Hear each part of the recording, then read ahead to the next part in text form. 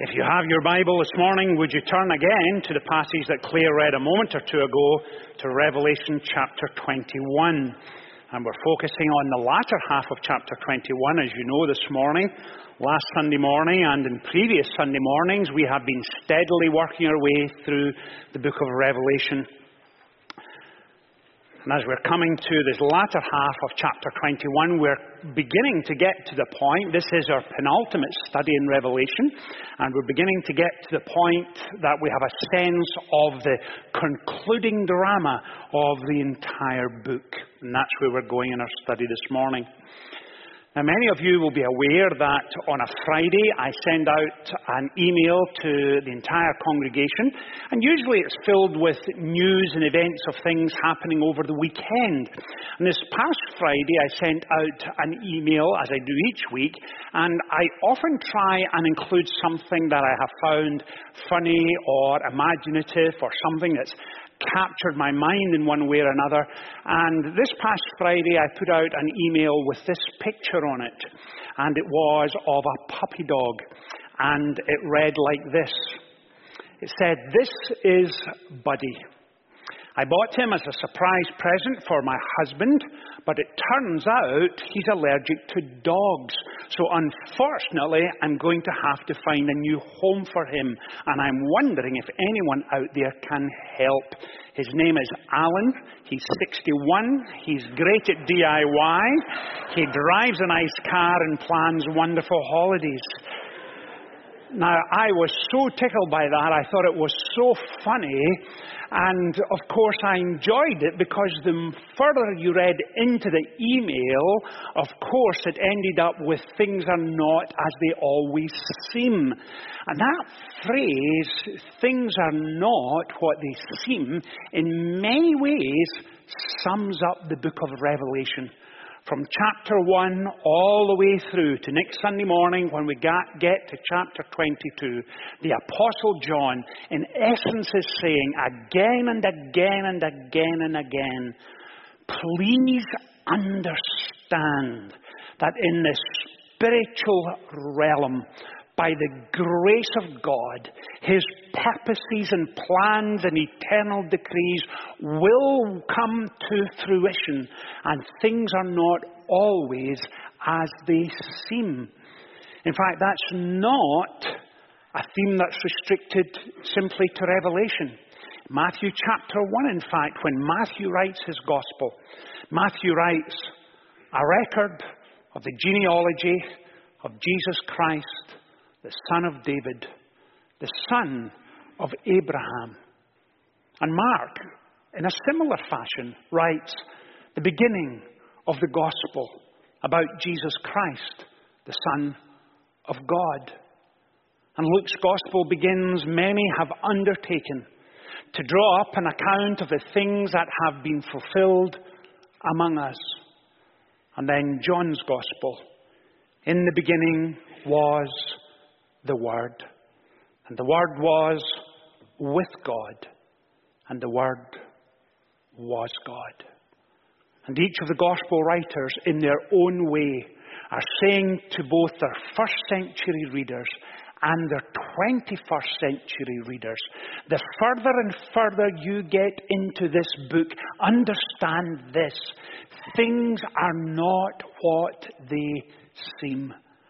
And when we started chapter 21 last Sunday morning, do you remember how it began? It began, "Then I saw a new heaven and a new earth, for the first heaven and the first earth had passed away." And that's where we're going in the rest of our study.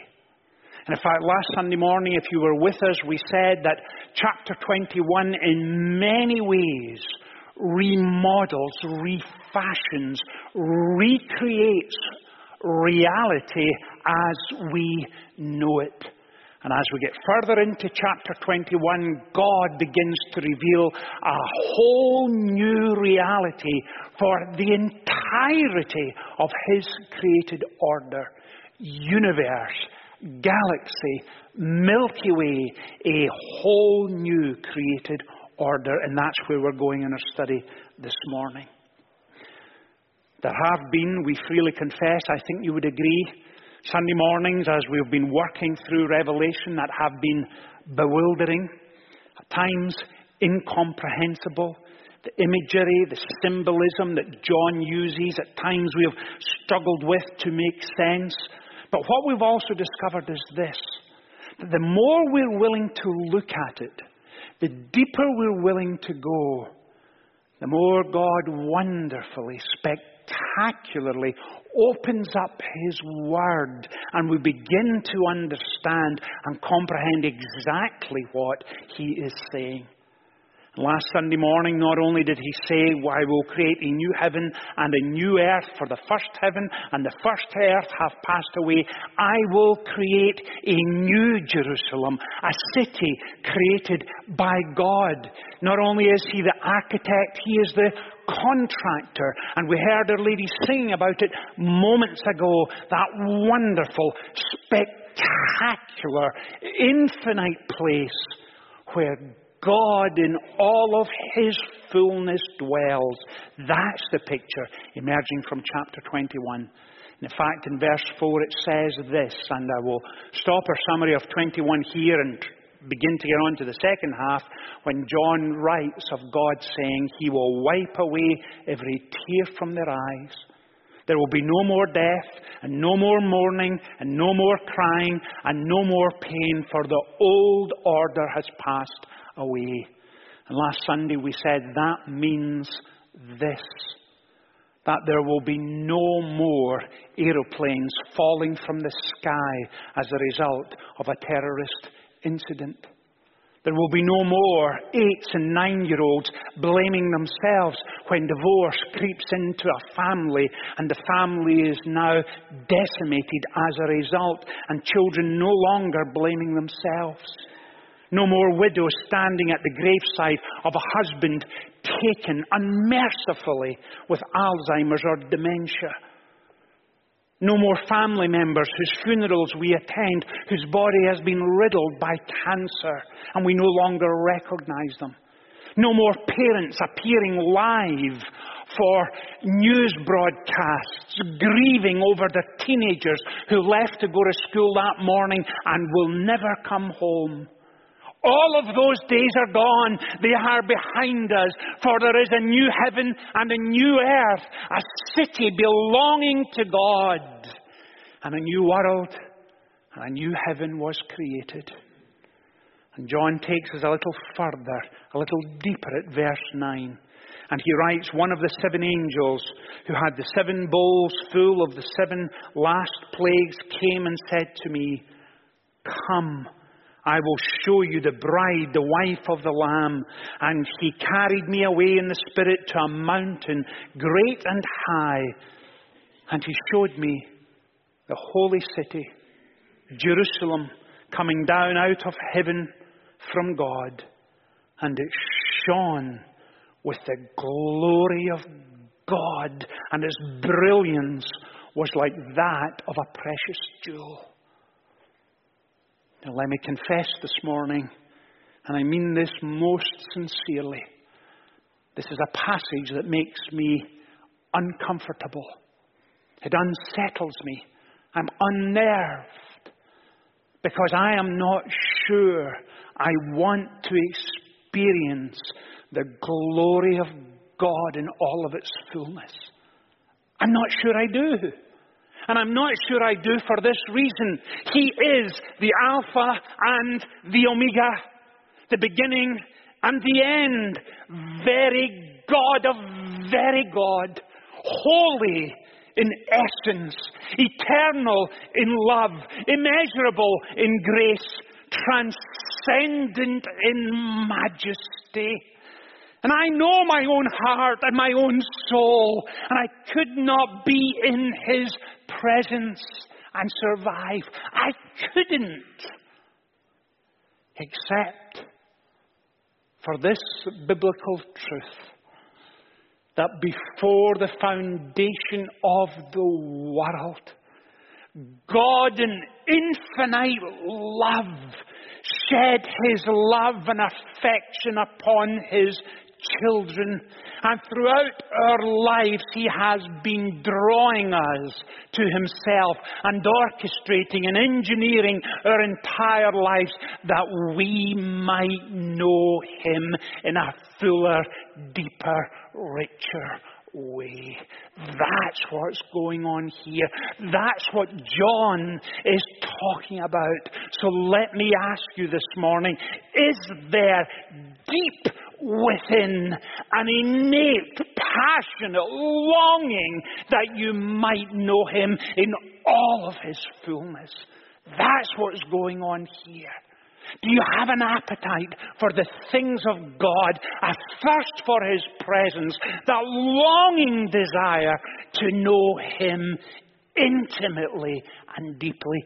That's what John is saying here. And John goes on to tell us that there is no temple there, and there will never be darkness, and no more sin, and no more pain, and no more disappointment, because the intoxicating, tranquilizing, addictive, deceptive power of sin will be no more, and we will be done with it, disgusted by it, and it will have no more attraction for us. Why? Because God, in all of His fullness, will be there. And notice what else John says. He takes it a step further. Verse 12, he said it had a great high wall with 12 gates, and with 12 angels at the gates, and on the gates were written the name of the 12 tribes of Israel. There were 3 gates on the east, and 3 in the north, and 3 in the south, and 3 on the west. And what is he telling us? He is trying, with all of the restrictions of language that he can, to say the eternal purposes of God are firmly based on His promises from the past. And when we hold to apostolic teaching, when we live in surrender and submission and obedience to the Word of God and the promises of God, that's how we get to know Him in that richer, fuller way. That's what He's telling us right here. And then he takes us further again. And he says, verse 15, the angel who talked with me had a measuring rod of gold to measure the city, its gates and its walls. The city was laid out like a square, as long as it was wide. He measured the city with the rod and found it to be 12,000 stadia in length and in height and in width. Now, what is John telling us? Is John giving us the statistics, the size, the measurements of the New Jerusalem?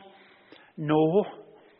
Throughout Revelation, John talks in symbolic terms rather than in statistics. And what he's telling us here is this: imagine a city. He says it's like a city. What did he say? 12,000 stadia. That is 1,400 miles in length. That's from here to across the Mississippi. Can you imagine? Just in length, and then in width, and then in height. And there's only one other place in Scripture where the things of God are described in 3D. And it's at the heart of the old temple in Jerusalem. It's the Holy of Holies, where the Ark of the Covenant was found. That's where it was based. And when folks would go to the temple to offer up sacrifice, pigeons, a goat, sometimes a lamb, there would be burnt offerings with feast days and holidays and great celebrations. And John is telling us, but there will no longer be a need for that in the New Jerusalem, because God Himself, in all of His wonder and glory, will be right there. No more sacrifices, no more offering. but we will see him as he is. As he is. It's difficult to get your heart and mind and soul round that. We need to enlarge our minds. Let our hearts soar heavenwards in order to get a sense of what is going on here. And notice what he says. He begins to describe the city in unimaginable terms of infinite worth of jewels and gold and precious stones. And then in verse 22, I did not see a temple, because the Lord God Almighty and the Lamb are its temple. The risen, exalted Christ. Right there. Right there. I know we sometimes tease one another about what heaven will be like. We sometimes talk about the surprises we'll get when we get to heaven. And we tease each other and we say things like, when I get there, I'll look out and I'll see someone and I'll think, how on earth are they here? Only to discover that they will be looking at us and say, how on earth did they get here?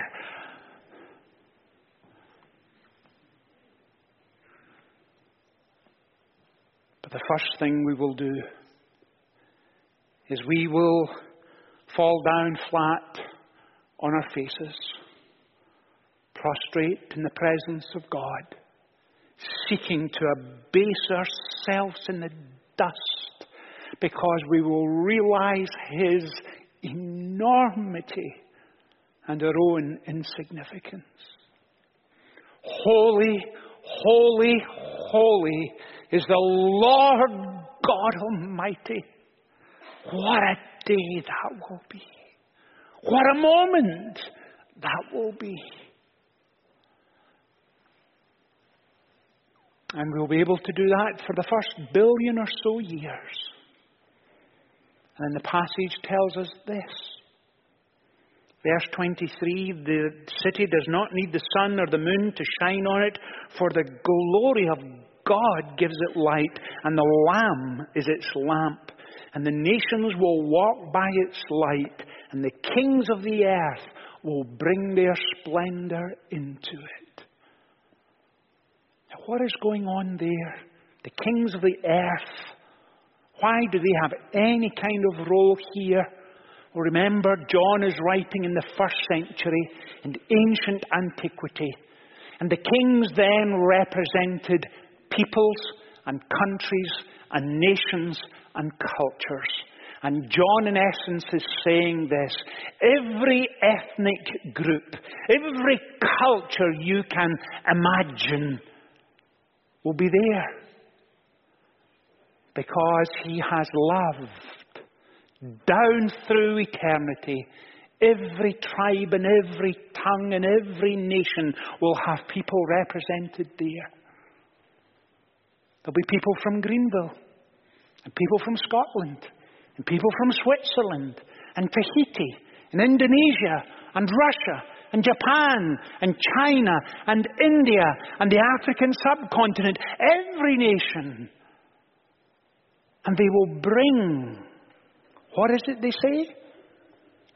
They will bring their splendor into it. And let me encourage you to use your imagination here. Because at the beginning of the chapter he says, and I am making everything new. Not I will, but I am making everything new. Moving in that direction to the culmination and the climax of all of eternity.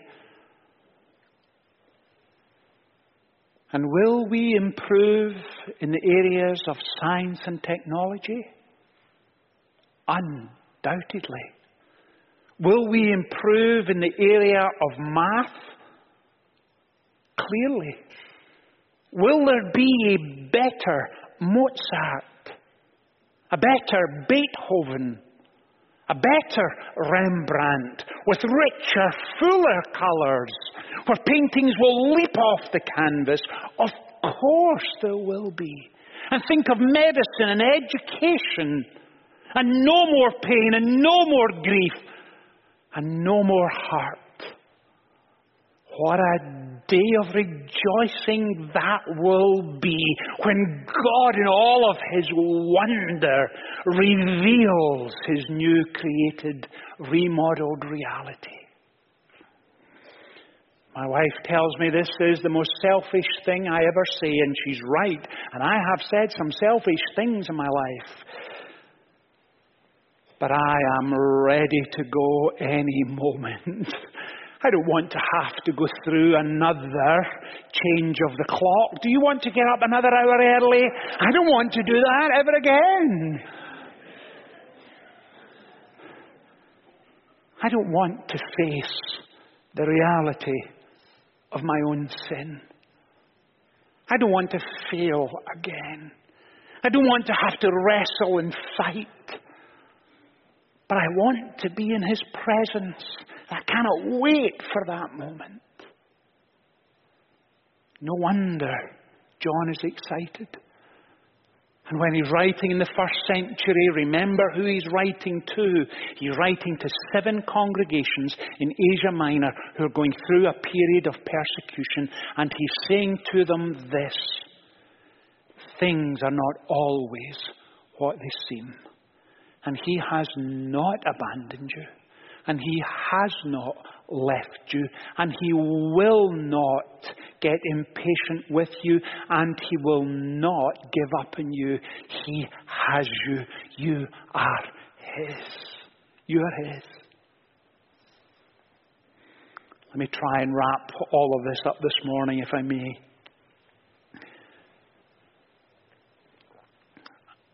The passage tells us that we will walk in the light of God's love and glory and goodness.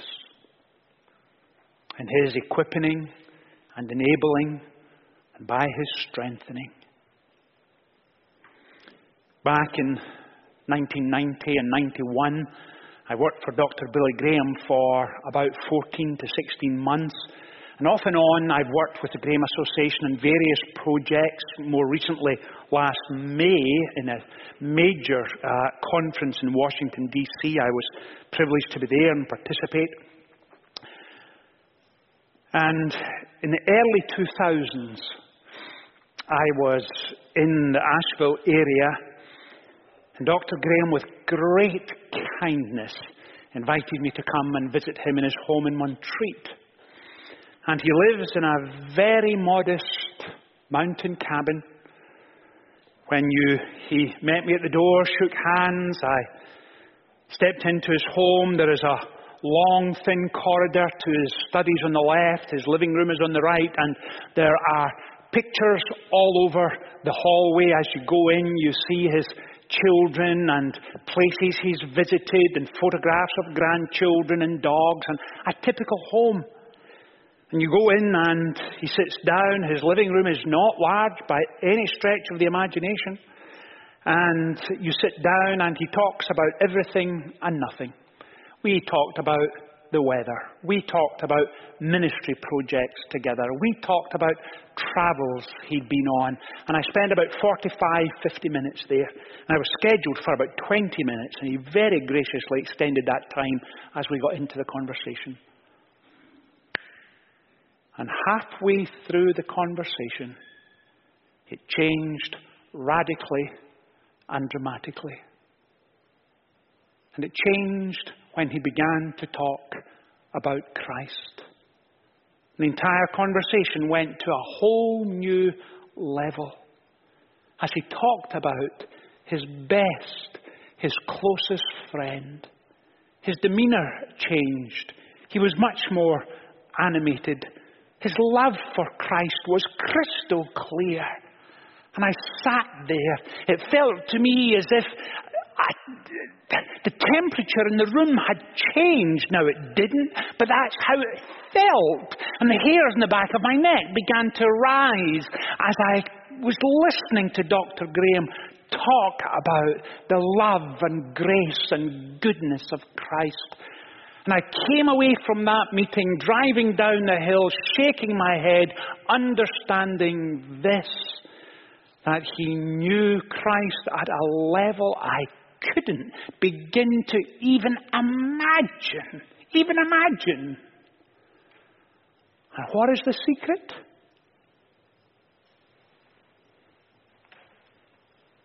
He had spent years with Christ in the pages of this book. And he'd known him in good days and bad days. And he'd known him when he was blessed and blessed enormously. And he'd also known him in the midst of challenging days when things did not go well.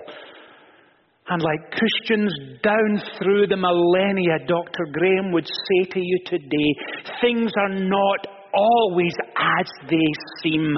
And if you want to know him at that deeper, richer, fuller level, it happens when we submit and surrender each moment of each day into the hands of God and live in obedience to him.